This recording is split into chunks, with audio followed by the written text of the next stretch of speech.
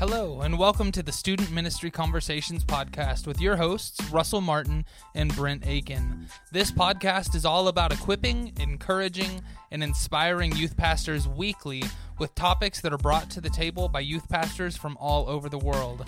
And now, here's your host for this week, Brent Aiken. Hey, and welcome to the podcast. If this is your first time listening to us, we want to welcome you and invite you over to our website, studentministryconversations.org. There you can find all of our episodes, show notes, you can find blog articles, free downloads for different resources, stuff like that. But the purpose of this is our goal is that you are inspired, encouraged, and the things that you find and hear on this podcast can equip you to be a better student pastor for the church that you are serving in. And so today we are sitting down with Brock Morgan, and Brock is our second recurring guest. So congratulations. I don't know if we need to throw anything for that, but we're sitting down with Brock because Brock just wrote a book. And it just released not too long ago called The Anxious Teen. And so we're going to get into that pretty quickly.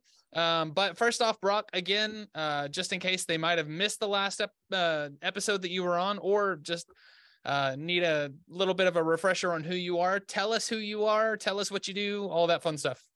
Yeah, so I am a youth pastor, and I've been an in the trench kind of day-to-day youth worker for over 30 years. Can you believe I'm like a unicorn? There aren't there's a few of us, but a lot of my friends anyways have moved on to what they call real ministry, which I'm offended by. When are you going to be a real pastor?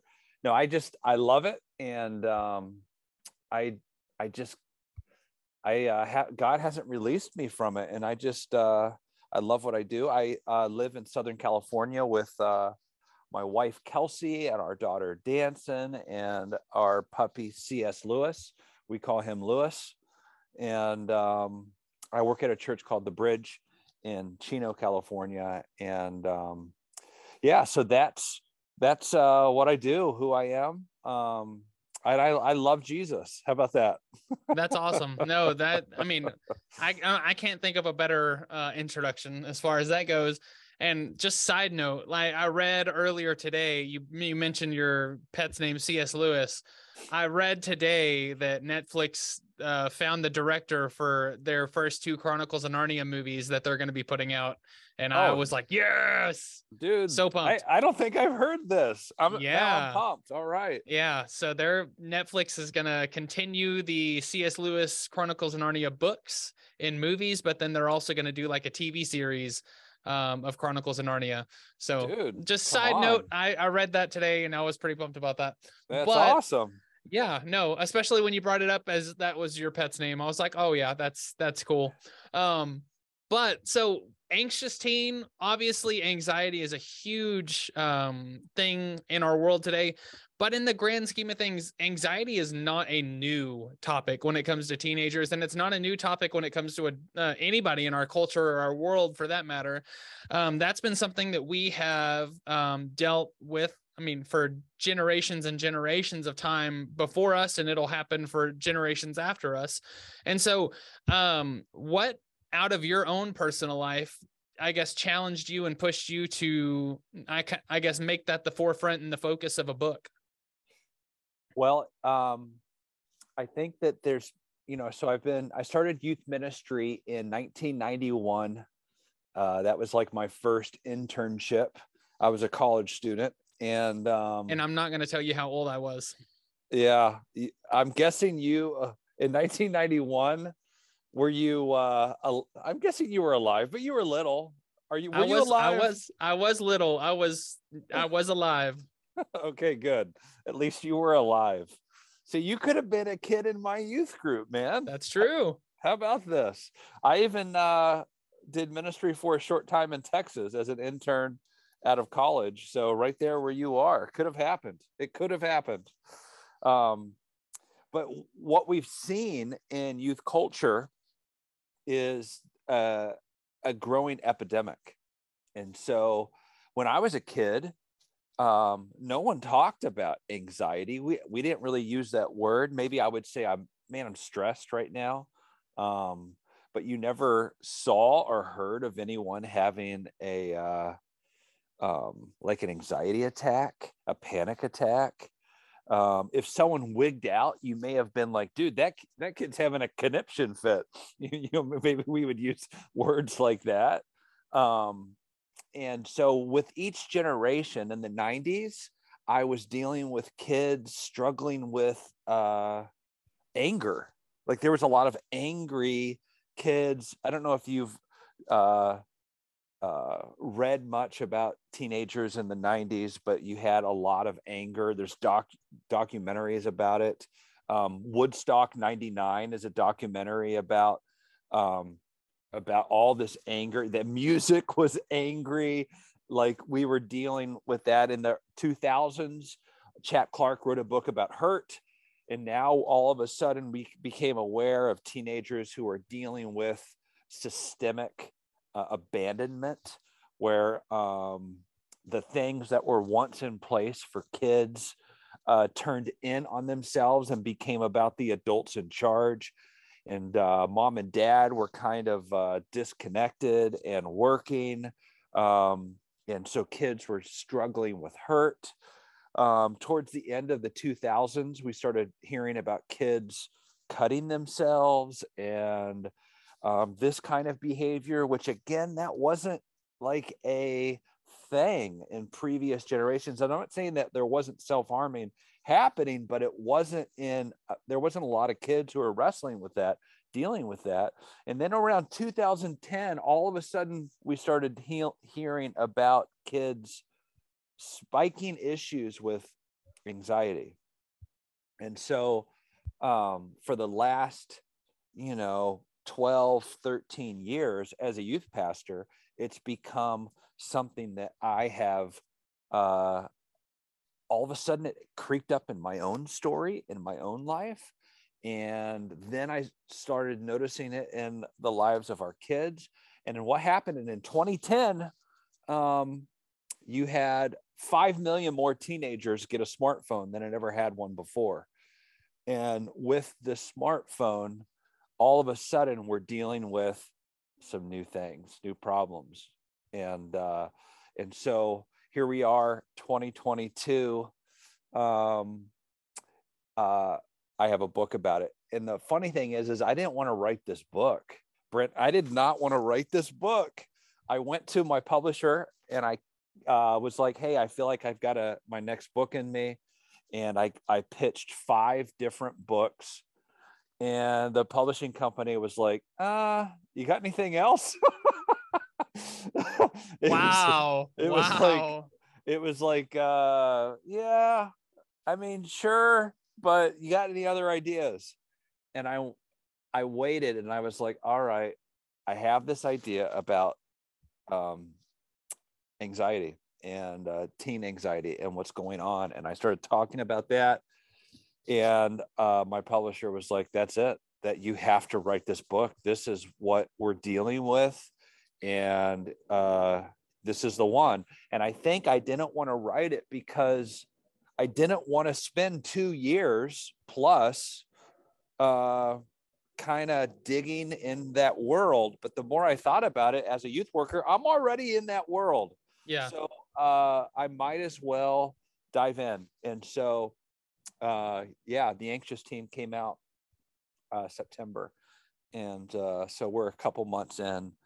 We've got people are reading it around the country and even in Europe. And I'm hearing amazing things. And I'm humbled and I'm excited about.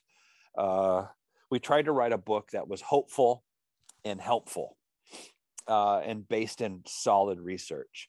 So I co-wrote it with a professor out of Azusa Pacific University, who's a counselor, has her own practice, and she kept me honest, and it was super helpful. So, yeah. No, that's. I mean, it's obviously a pretty prevalent issue in our world, and I mean, anybody that would disagree with that, I think, has been living under a rock. because it is something that we are all massively facing. And you say that, I mean, I've been in youth ministry now for 12 years, and it's been something that you talk about how like the trend started just about 12 years ago. So like growing up, me becoming a youth pastor, me doing my first decade in youth ministry, that has pretty much been it. I haven't dealt with the other sides of it. I've seen the anxieties, the ins and outs of all that stuff. And it's something, but I don't know. Is there anything different as far as anxiety goes that makes it feel like a different beast to tackle when it came to what you talked about earlier with like the 90s being anger and the 2000s being hurt? Do you think that there's anything different with the beast that is anxiety that might cause this to be a longer lasting phase? Well, I think that along with it comes issues with addictions.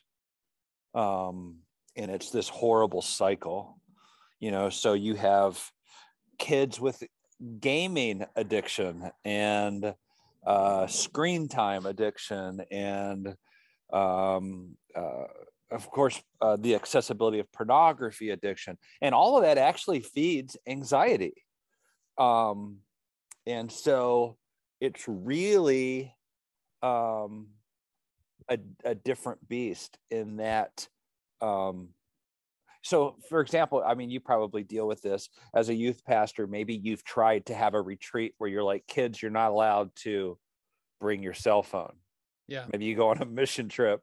We're going to Mexico or wherever. You can't bring your cell phone, or you got to put it away, or whatever it is. And even parents will help their kids figure out how to hide their cell phone. And, so like, this device that we're carrying around it's not helping. And so I think that one is it's more pervasive anxiety than I was dealing with kids with hurt or anger or whatever the issue is. It's more pervasive, it's more widespread, it's more common. It's almost weird if you meet a kid who's just like full of peace. Yeah. Who has no addictions. You're like, oh my gosh, this is it's a breath amazing. Of fresh air. Yeah, you're like, wow, this is incredible. It can happen. This is amazing. Yeah. No, 100%. So it's just more pervasive, more widespread. It's a serious issue, and it's not just an issue with that teenagers are dealing with. This is a societal epidemic. Yeah. And going into that societal side, you mentioned this a little bit earlier in the podcast, but then before we started recording, you talked about it a little bit as well. This is very much something that affects us all. So how has anxiety, even, you said it affected you, even in this kind of realm of everybody kind of having their struggles and going through it. How did anxiety affect you, and what did you learn from that experience of trying to, I guess, adapt and overcome that? Well, maybe you can attest to this, Brent. I'm not sure. Most youth pastors, if they are in it long enough, eventually they're going to have a tragic church experience. And so my anxiety happened because of a work environment. So I got what I thought was my dream job. And it ended up, have you ever seen that Tom Cruise movie, The Firm? Yes, he's a lawyer. He gets hired by a firm in Memphis. It's his dream job. They're paying him all kinds of money.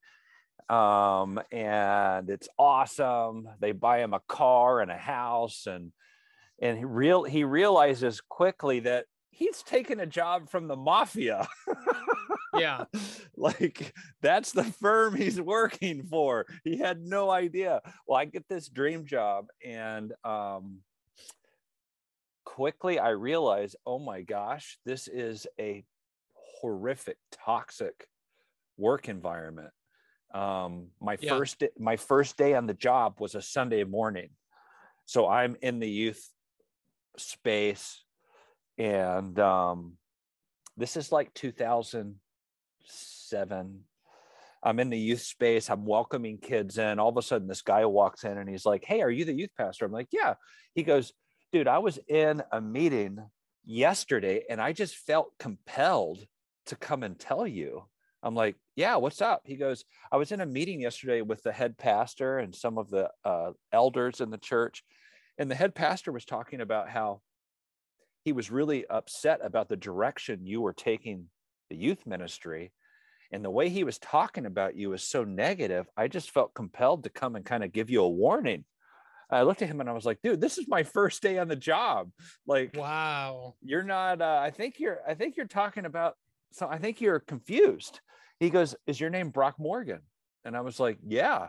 He goes, yeah, that's who he was talking about. And, but I just felt like I needed to tell you. I dismissed what this guy was saying, but what in the coming days and weeks, I kept hearing people saying, dude, the pastor is talking terrible about you. Now, this is a huge church. You know, we've got hundreds of kids in the youth ministry, and it's this big thing. And what I discovered was that there was a massive turnover in the youth pastor position. Guys just kept getting fired. And at any rate, quickly, I went to one of the pastors. I was like, dude, what's going on? The head pastor's killing me. And he goes, Brock, I didn't want to tell you this, but everyone wanted to hire you except for the lead pastor, and he's trying to sabotage you. And I was like, what? So I just kind of went, I'm going to make this happen. My wife, my kid, we're there. We moved here. And I just worked my tail off. And what ended up happening was the first time in my life, I remember locking myself in the bedroom and hyperventilating just from the pressure and the weight and the environment and how toxic it was, and working hard and not taking days off. And I remember my wife knocking on the bedroom door, like, honey, are you okay? What's going on? And I didn't know what was going on. I just knew I couldn't breathe. yeah. And I came to find out, again, this is, by this time, 2007, 2008 now, all I knew is that I felt like I was having a heart attack a couple times. We rushed ourselves to the hospital, to the ER, because I thought I was dying. Come to find out, dude, what you have is not a heart issue. You have what's called anxiety. You had a panic attack. I had never struggled with anything like this. Yeah. But the environment created this issue for me. And I had to learn how to deal with this, cope with this, be a person of peace, and still do my job. And I eventually, of course, left that position for my own sanity. And but then all of a sudden, a couple of years later, all of a sudden, kids started showing up to my office describing things that I personally had gone through, and it became this gift. Like, oh my gosh, okay, I can help you. And so, and so this isn't pre cell phone, but this was pre, like, there wasn't like social media in the way that there is now. And so around 2010, that exploded. And all of a sudden, kids are struggling with all of this stuff that I hadn't seen before, but I had just come out of myself, got counseling and healing for. And so I could help. And so it ended up, I feel like anxiety became kind of my superpower. Yeah.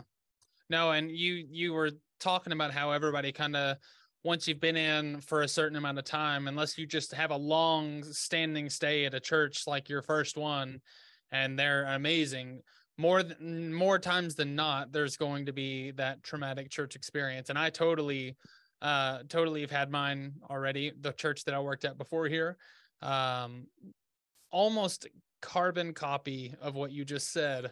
Isn't that insane? Yeah. The pastor did not like me. He did not want to hire me.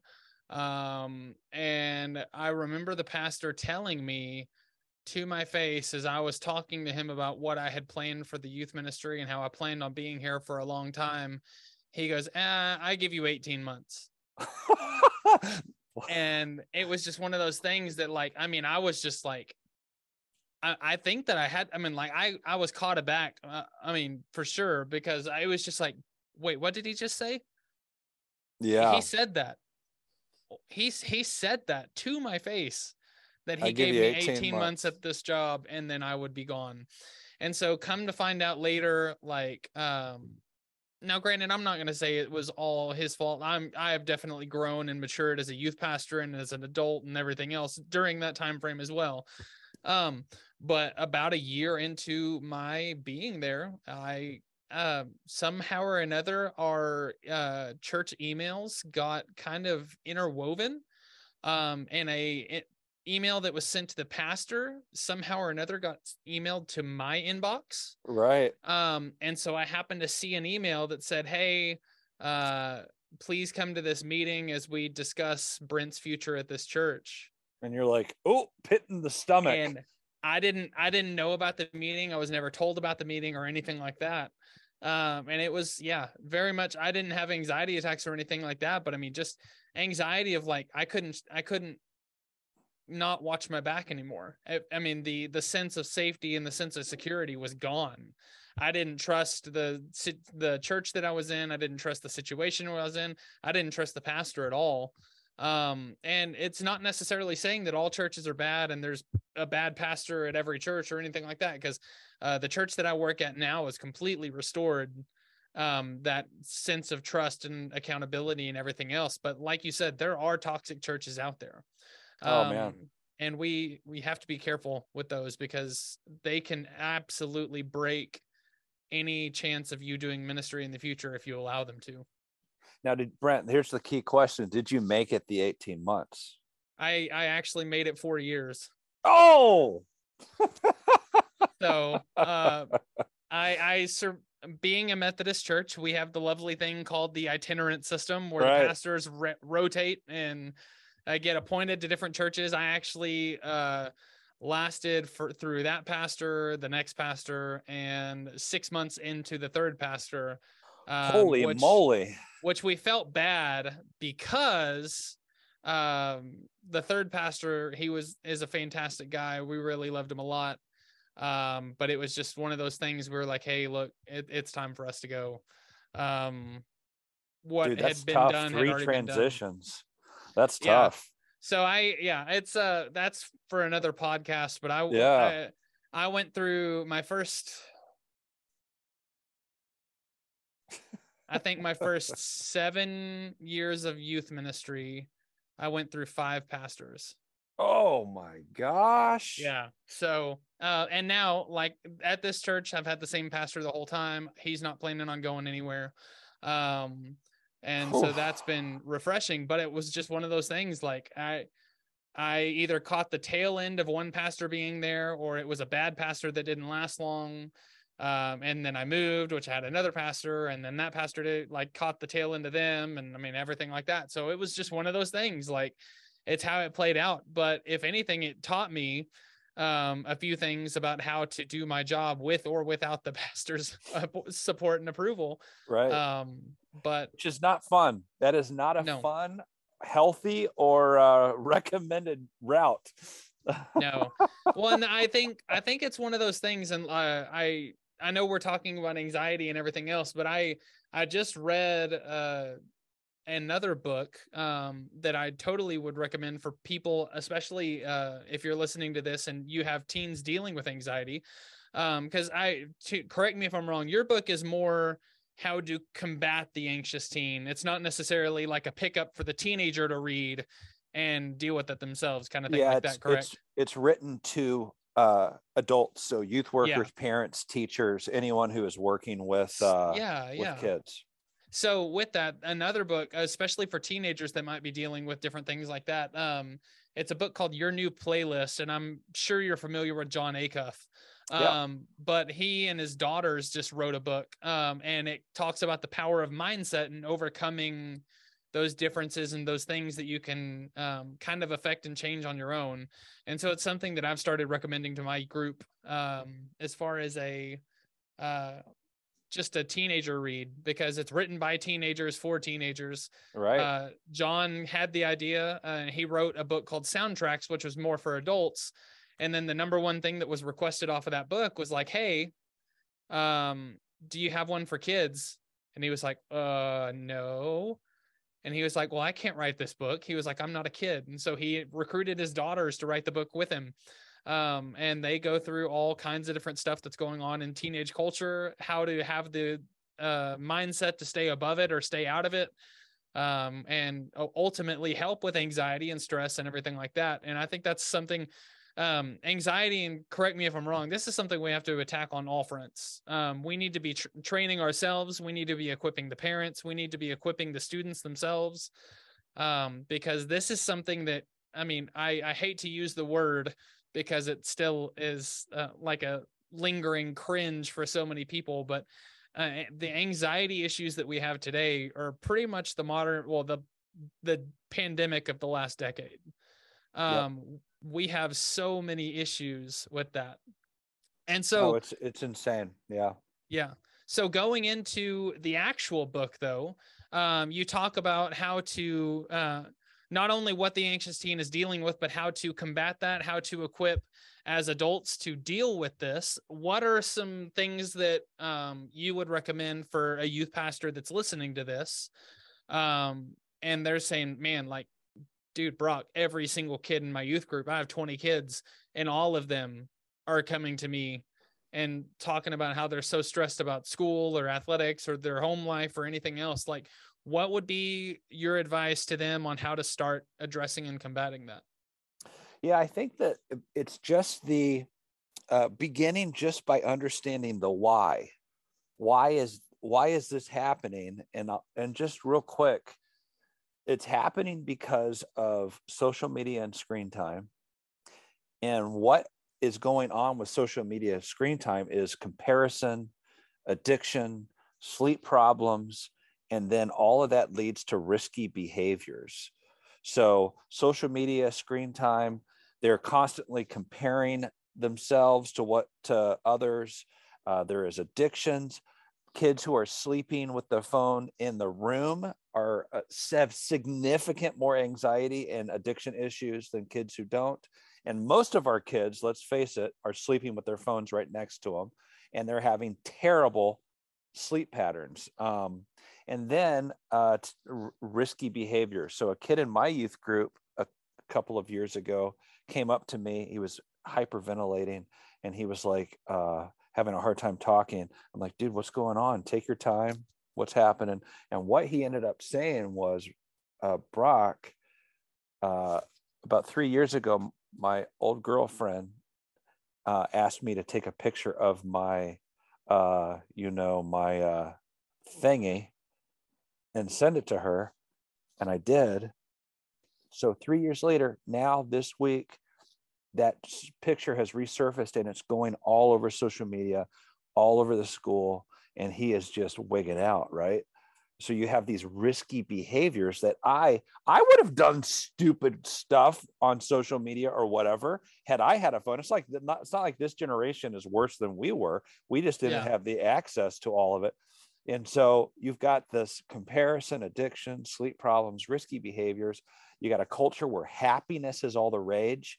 So you've mom and dad feel like it's their job to make sure little Tommy never feels sad, never feels upset, never feels angry. And happiness is kind of, so they've never they've never been taught that actually sadness is sometimes it's a good thing.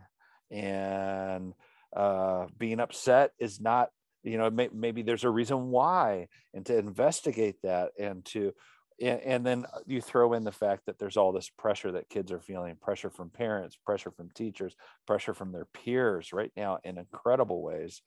And so you've got to understand the why and how to respond. And there's a lot more of the why, but how to respond is as youth workers, to begin by reintroducing prayer and meditation as kind of normative rhythm in our ministries. We reintroduce prayer and meditation. And what I mean by that is I was discovering that we were doing announcements longer than we were praying at youth group. And I was grieved by that. And our kids didn't know how to pray. Our adults barely know how to pray. And I realized, and then all the research is telling us that prayer and meditation is one of the most, it's one of the most beneficial things you can do if you're struggling with worry, anxiety, stress, all of these things, prayer and meditation. And so we started by making prayer normative. So for example, after my talk, we have leaders come to the front. Now we're having kids come to the front, and other students can come and get prayed for while the closing worship song is happening before they head off to small groups. And it's gotten to the point now, if we don't do that, kids feel upset. They feel like they got gypped. Like, why didn't we pray tonight? Like they want it. They crave it. We do different prayers together. And this is all part of, it's been a part of the Christian culture for a couple thousand years. And somehow we have abandoned prayer and meditation. The scriptures are steeped in it. I remember speaking at an Episcopal church, and I was talking about this stuff, and this Episcopal priest came up to me and he was like, hey, what you should incorporate in and what would be helpful with kids is Buddhist meditation. And I was polite and I was like, all right, okay, thanks. And I walked away both intrigued and troubled. And I think I was intrigued because, all right, Buddhist meditation in general, I'm not teaching kids how to meditate. But then I thought, why am I troubled? And I'm troubled because this Episcopal priest felt like he needed to leave the faith in order to incorporate meditation. But the faith is all about, like, it's that you have passage where we meditate on the word day and night and these meditative practices. And so we have reintroduced prayer and meditation in our youth ministry, where we're teaching kids prayers, sitting in silence and stillness, and just slowing them down just a little bit for a couple of minutes. And we're finding it having massive benefit for kids because they learn how to do it. They go home, and when they're struggling, they can incorporate these things. And so reintroducing prayer and meditation. What do you think, Brent? No, I totally agree. And one of the things that we pushed in our group for a long time now is, I mean, for the instance of being able to actually express what they're struggling with, but then also see evidence of God moving in their lives, is prayer journaling. Yes. And so one of the things that we encourage all of our kids to do is, hey, get a spiral and stick it by your bed. And depending on your day, if you're tired and you are just like, I really want to go to bed, bullet point a few things like, God, I'm thankful for this. I'm thankful for this. Help me with this. Help me with this.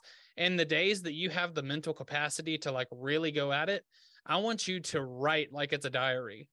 And then just have this mindset of like, date every single time you put something in, but then also provide a little area to where you can mark what prayers were answered, what prayers haven't been answered, if you're continuing to pray for them, all this stuff.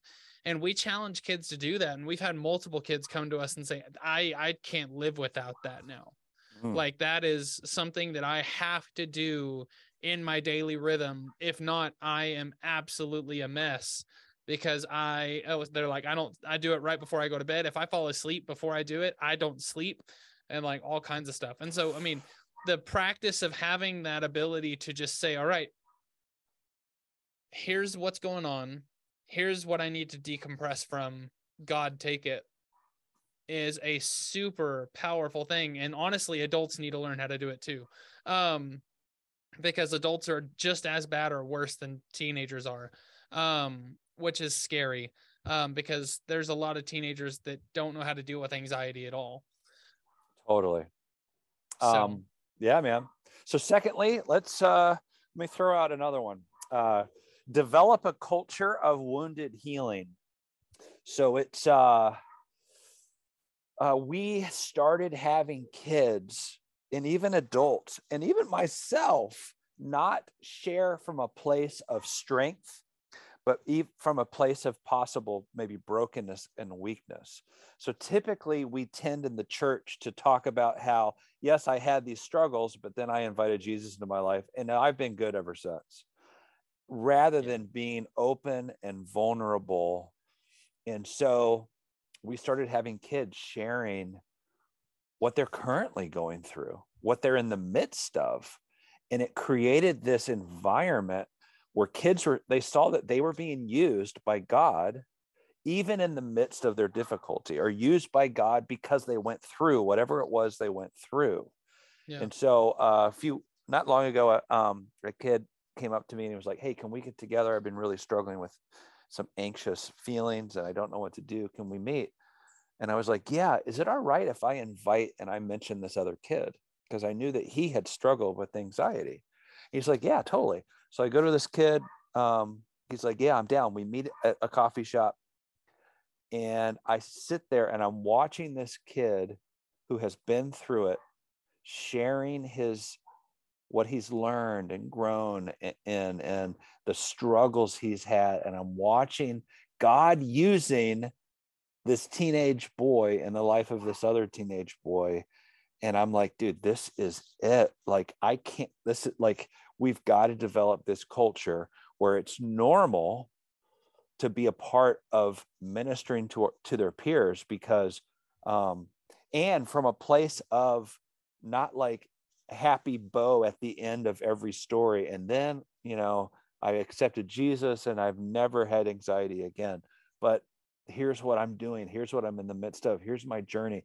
And what it's also done is it created a culture of confession, like kids getting help. I'm struggling, and it becomes normal to get help, normal to be honest and vulnerable and open. And that was modeled first and foremost by me. I needed to change because when I first started in ministry, I had this temptation to never share my own struggle, my own doubt, my own skepticism, my own insecurity and brokenness and hangups. And I don't mean sharing in a way that gives kids ideas on how to sin or glorifying struggle, but to be honest and open in an appropriate way creates a culture where it's like, oh, so like it's okay to be sick here. It's okay to be broken and struggling. Yeah. I'm safe. I'm not the only one. I'm not the only one. And so just developing that culture maybe starts with the youth worker and then goes to other leaders and then to students. And all of a sudden you have this healing culture happening. That's remarkable to see. So that would be another idea. Yeah. And I'm glad you brought that up. I sat in a online conference that Springtide Research Institute did a couple weeks back, and they partnered with Fuller Youth for the Protestant side of things. And with that, one of the things that they said roughly 61% of teens that they surveyed said their parents have no idea how they actually feel right now. And they said it honestly even stretches more to the nature of all adults, not just parents. And so they said teens are significantly more likely to have these significant life-changing conversations with peers that are their own age more than adults that they trust. Yep. And so that really, really kind of shook me for a little bit. And I think you addressed it well. It's big. I think one of the biggest things with anxiety and all these issues that teenagers are facing now is we need to stop saying, well, hey, come to me, I have all the answers. We need to be saying, hey, this person has dealt with it. This person has already figured out the right way to handle this. Why don't you go talk to them instead? And start incorporating teenagers that are actually, like you said, that have struggled through it, that have worked towards progressing out of it, because they are far more likely to listen to peers their own age than they are adults, which is heartbreaking at one part, because, I mean, I think pride in all of us is wanting to be like, no, I have the answers. Come talk to me, kind of thing like that. But we're beginning to live in a society where they don't want to anymore. So we need to be working to equip the teenagers that we have in our ministries to be able to minister effectively to the other teenagers that are out there. And otherwise we're going to see a lot of very, very poor information giving over the next couple. Big time, right? Yeah. I got two more things. Okay. Two more ideas. We can jump on these pretty quickly. I would also say in something that can help with how do we respond to kids today who are in the midst of so much struggle. We're reintroducing prayer and meditation. We're developing a culture of wounded healing, and then deepen your teaching. Now, what I mean by that is not what you think I mean by that. Typically, when we say, hey, shallow youth ministry is not cutting it anymore, the get up, tell a funny story, giving them a little Jesus and send them on their way, that's not sufficing. Kids need meat, not just shallow milk. And that's all true. I completely agree. I have found that actually solid biblical teaching is even for kids who aren't Christian, the seeker kid, that's way more effective than old youth ministry talks that old models from the 80s started. But what I mean by deepening your teaching is this: truly great teaching, biblical teaching, leads people to a person. And the power and presence of God's Spirit, the power and presence of Jesus is healing. And kids are desperate for a God who is real and alive and active and working. And so we're opening the scriptures. Yes, we're maybe looking at this line. What was the culture? What was happening at the time? What was the intention of the author? We're doing that stuff. That's good stuff, good teaching. But it's not, we don't just stay in the head, but we engage the heart and we lead them to the person of Jesus. Yeah. Who's in the room, by the way, who's working. And so we create space. And I did mention, how we had prayer post talks and things like that. And I think this is key. Your teaching must lead kids to a person, and that person is God. Yeah. And there should be space in there, in your teaching, where it's not just about intellectual facts. All right, now send them on their way. That's no better than shallow talks. Now send them on their way. We've got to get them to Jesus. Yeah. And not just intellectually. So we're engaging the mind and the heart. And so deepening our teaching is super key. Understanding where kids are and speaking into that with the scriptures and with story and with then giving them over to Jesus. Yeah, definitely. And so that's been super key. So we've got to be more spiritual in our teaching. No, I agree with that. I can't add or take away from that one. What's your last one? All right. Easy. Partner with experts. Ooh. So we as youth workers tend to have what's called Jesus complex. We have this Jesus complex, and it's like, all kids really need is me. I can solve every kid's problem. And the reality is you're out of your depth. And so you need to be in relationship with people. So the majority of your kids are struggling with addiction, with anxiety, with fears. They have all of these issues that previous generations may not have had to this degree. Yeah. So you need to be in partnership and friendship and relationship with people that you can get your job. See, you're the first responder. A lot of times kids will come to you first when they're really struggling. Why? Because you're safe. You love them. You care for them. You're present. You're in their life. You're showing up at their game, at their recital, at their play. You you are there for them. They're going to come to you when they're struggling. And your job isn't just to be a listening ear and pray for them and send them on their way.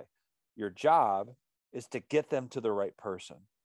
So we have relationships with counselors and people, spiritual directors. And depending on the issue, my job is to escort them and get them to the right person, and also raise money to pay for it if they can't, if their family can't, so that money is not an issue. So I'm raising money, I'm in partnership with people, and I'm making sure that these kids are getting the help that they so desperately need. So there's 4 ideas for us, and it can feel overwhelming, but I would just encourage each one of us, begin where you are. Start from here.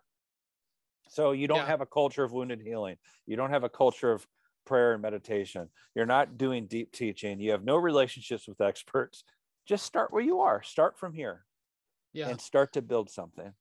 No, that's fantastic. Great insight. Thank you for everything. And I personally haven't had a chance to read the book. Dude, you got to read this book, man. You got to read this book. It came out in September. I haven't had a chance to get my hands on it. And so it is definitely on my read list. And I would recommend it to be on yours as well.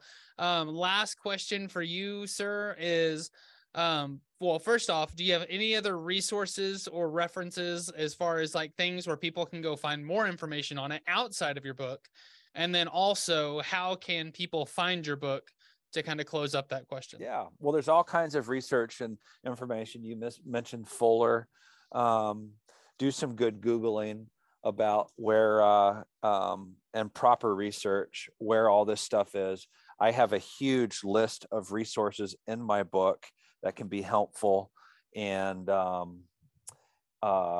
then I would say you can go to theyouthcartel.com and go to their book section, and you can buy it there. Of course, you can buy it on Amazon.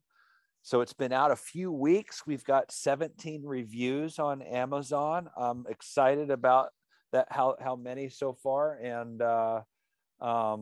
man, and if as a listener, if you read it, I'd love to hear your thoughts, because we're all in this together. I'm in the trench youth worker, and we can help each other. And so reach out to me. They can go to my website, brockmorgan.com, and you can email me through that.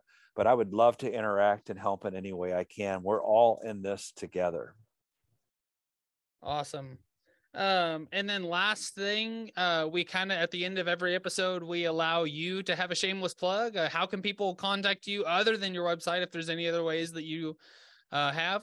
And then also, are you working on anything else? Obviously you've been on with us for other things. You do have other books. Obviously, Beautiful Rebellion was one of them. And then one of the things that you did that really, really kind of intrigued me when you first came on the show and Russell did your interview was y'all talked about Youth Ministry 2027. Yeah. And that was, I was like, wait, what? Hold on. 2027? What? How? And so very, very interesting mindset about focusing on like what's to come and what's next, and focusing on the hope and revival that's hopefully coming in the near future. Yeah, I mean, that's my what I've been praying for. So yeah, Youth Ministry 2027 was a book I wrote that came out a few years ago. And dude, I'm just and it's basically this: how do you get kids from doubt to faith and into a movement? And at any rate, which is in John 20:27, Thomas made that move from doubt to faith and into a movement. And so so it's and it kind of is a little like, how do we by 2027, which was what a researcher told me, that there would be a revival in the States by 2027. And I was like, dude, how do we do that? Like, how can we be about instigating a movement? And so that's how the book came. But they can follow me on Instagram at Real Brock Morgan. I'm the real one.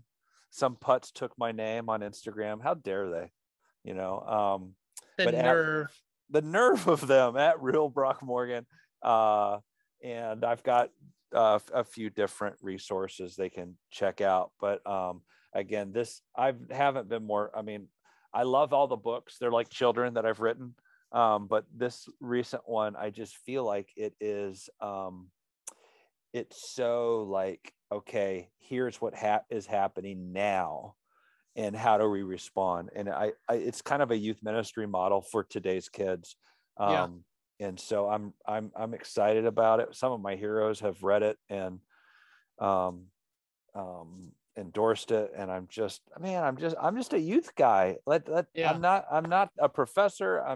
I'm a youth pastor, and so I'm just humbled by it all. That's awesome. No, very, very cool. And like I said, I'm looking forward to picking it up as well. You should too. We'll have links for that, where you can find it on Youth Cartel, also on Amazon, in the show notes for this episode, as well as all the links and everything that we've talked about, from the book that John Acuff wrote with his daughters to where you can find Fuller Youth Institute and all their research, and then everything else that we can think about putting into the show notes. But man, Brock, thank you so much. It was such a privilege for me to get to do this episode, since Russell got to do the last one. And I really, really enjoyed the conversation, and just appreciate your time and being willing and able to come back on the show. It's been a little bit of a stretch of time since your first one.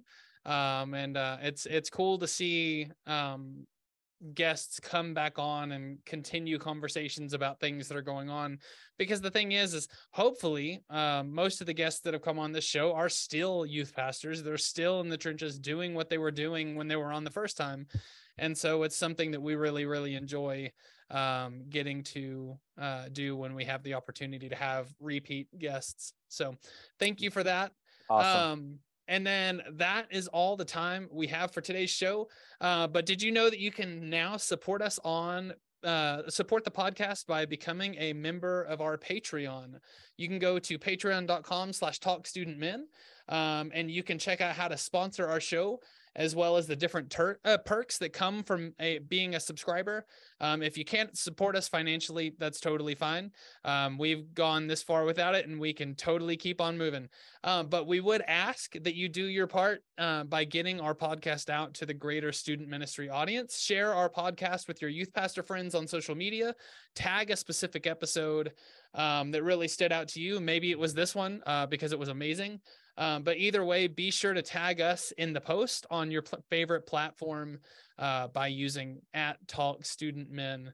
And then finally, if you want to be on the show in the future, you can reach out to us on social media, or you can send us an email, podcast@studentministryconversations.org. And we'd love to set up a time that you can come on the show with us so your voice can be heard too.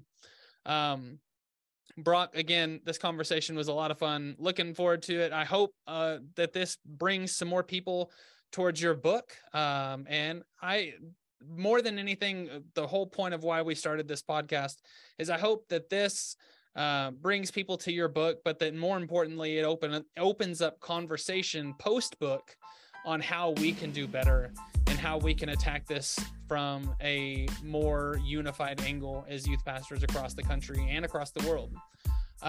But so we're excited definitely for listeners to hear this one.